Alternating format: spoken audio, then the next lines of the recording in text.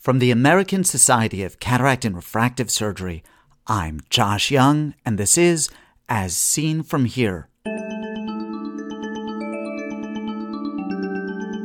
On today's podcast, automating capsulotomy without Femto. 8 out of 8 times, the PPC was stronger than the manual CCC. First, this. If time and money were no object, you'd probably go to a lot of meetings. Not just ASCRS, but ESCRS, APACRS, AAO, Hawaiian Eye, and Winter Update, and you'd learn a ton. But money is an issue, and time an even bigger one. That's why I go to all of those meetings for you. Speak with the presenters you'd like best, and get them to distill their talks down to just a few minutes.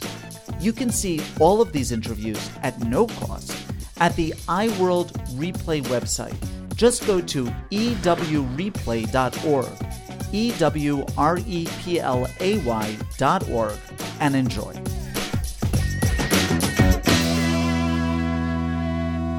I do a really nice capsulotomy. I really do. It's nice and round. It's just the size I like with the requisite overlap of the optic edge. I've never felt the need to seek out an automated means to capsulotomy, and I've been skeptical about the strength of capsulotomies performed by automated means. That should be good enough, and for 2016 it probably is. But intraocular lenses have been developed which rely upon capsulorhexis for fixation, and for these lenses, the capsulorhexis needs to be far more repeatable in centration and in size than can be reliably obtained by manual means. When ophthalmologists think of automated capsulotomy, femtosecond laser immediately comes to mind. But there is a new technology on the horizon, and I'm delighted to have David Chang, one of its developers, describe it to us today. Obviously, capsulorhexis is an integral part of cataract surgery.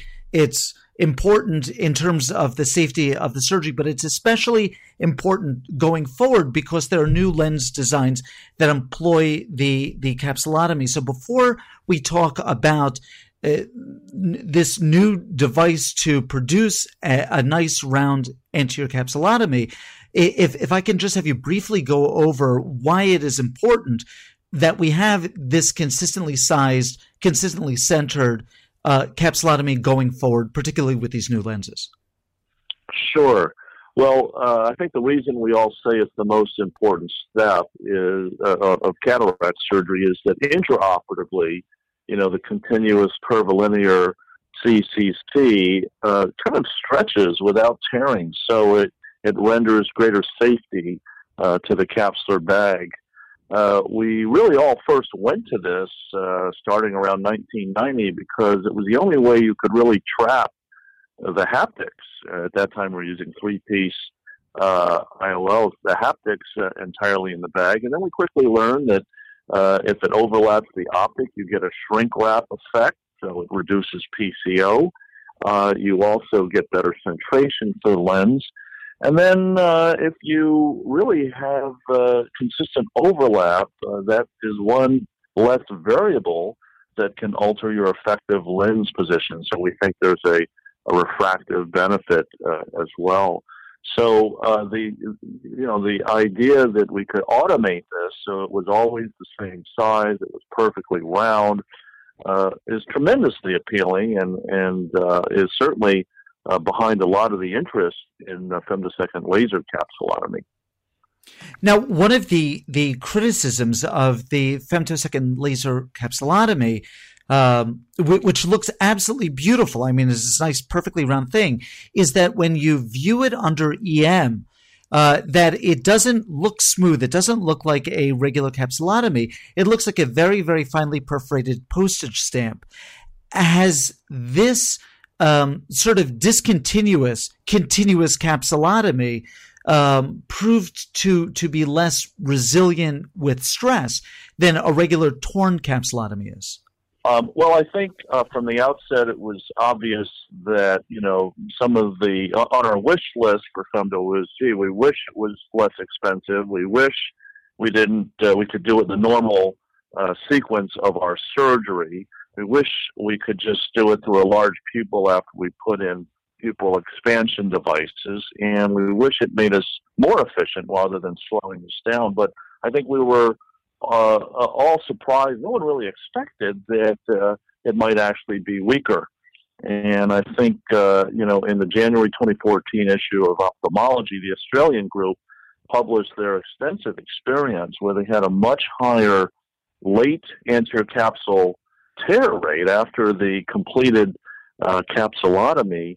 And when you compared it to their manual sort of case-matched cohort, it was a dramatic difference. And the insight that they provided using 3 different Femto platforms was to show that not only was the edge sort of a little jagged when looked under scanning EM, but there were all these sort of misplaced shots.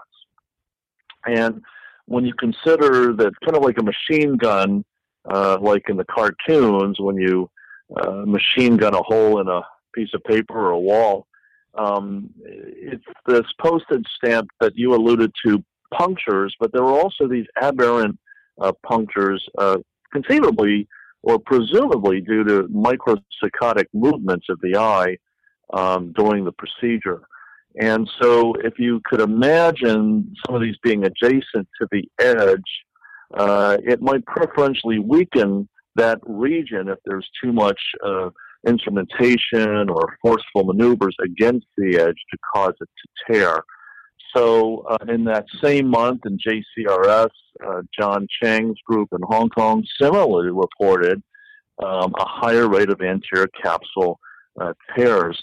So I think this has sort of sharpened our focus on not just how round is it, but how strong is it. Now, David, you've been working with an instrument and have published results from a different sort of an automated device that produces a capsulotomy that is different in character. Can you tell me what precision pulse capsulotomy is, PPC? Sure. It's kind of an interesting story because a number of years ago, a molecular biologist actually is in basic science in our department in retina, and an engineer, they sort of sought my opinion about kind of areas where we needed to innovate in cataract surgery. And this was a long time ago. I said, of course, the capsulotomy, because it's the only step of the procedure that we still do low tech by hand, and yet it's the most important. And so about 4 or 5 years ago, they showed me the prototype of what they developed, which we now call PPC, Precision Pulse Capsulotomy. And it consists of a disposable handpiece and tip that pretty much is a capsulotomy instrument that's used in the normal sequence. It's attached to just a tiny power source that isn't very fancy or expensive. And the working element is a shape memory alloy called nitinol, and you size it to exactly the size you want to create, in this case, a 5 millimeter diameter capsulotomy every time. Now, the neat thing about nitinol is really that you can deform it, so it can sort of narrow, elongate, go through a clear corneal incision, and then once inside the anterior chamber, it rebounds to its native shape, back to that exact size. The innovative mechanism that they came up with is to surround it by a thin, transparent silicone shell through which you can generate a little bit of tiny suction. So the surgeon in the viscoelastic filled AC then opposes the ring to the anterior capsule, and then you apply this minute amount of suction. It's just enough to ensure uniform contact between the anterior capsule and the bottom edge of the ring. The bottom edge is very thin. It's sort of engineered on a nanotechnology level, and then you activate a very brief micro train of electrical impulses.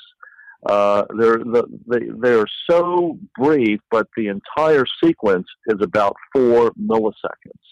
And what it does is it basically vaporizes water molecules in between the capsule and the opposed ring so that you get an instantaneous 360-degree schisis. It just cleaves that capsule all at once. So it's not like the Femto where it sort of spirals around. It's just instantaneous. And so it's that quick. And of course, you can do it through a smaller pupil. You can do it after you put in iris retractors or pupil expansion rings. And it's fast and creates a consistently round capsulotomy of the exact diameter you're wanting. Now, David, in this month's Ophthalmology, in the Blue Journal, you published results of a human cadaveric study and rabbit eye study comparing precision pulse capsulotomy to continuous curvilinear capsulorhexis. Can I get you to sort of talk me through that study? Yeah, exactly. There were sort of two companion papers, and the first was to look in rabbit eyes. This was done by Nick Mamelis and Liliana Werner at Utah, and showed that it works in terms of safety parameters, endothelial cell loss, postmortem, post-op inflammation at the slit lamp, and also using thermocouple measurements. There was no heating or temperature rise in the anterior chamber. It went very well. Then we did some cadaver studies using a video camera through a Miyake Apple view that showed no excessive tension on the zonules, either from the suction or the application of the energy. And then some studies done by Vance Thompson's group and myself. We used paired human cadaver eyes to compare the strength, the tear resistance of the capsulotomy made by different methods. And the key part of this was we used paired cadaver eyes. So because there's different tear strength between different individuals, you want to make sure you have fellow eyes. So doing this, we were able to show that 8 out of 8 times the PPC was stronger than the manual CCC. 8 out of 8 times it was stronger than the Femto capsulotomy. So it was very consistent and very obvious. Interestingly, when you compared Femto to manual CCC, there was really no significant difference. And of course, this is in a cadaver eye, so it would not have resulted in sort of these aberrant shots that we've seen in the SEM of human, capsule buttons.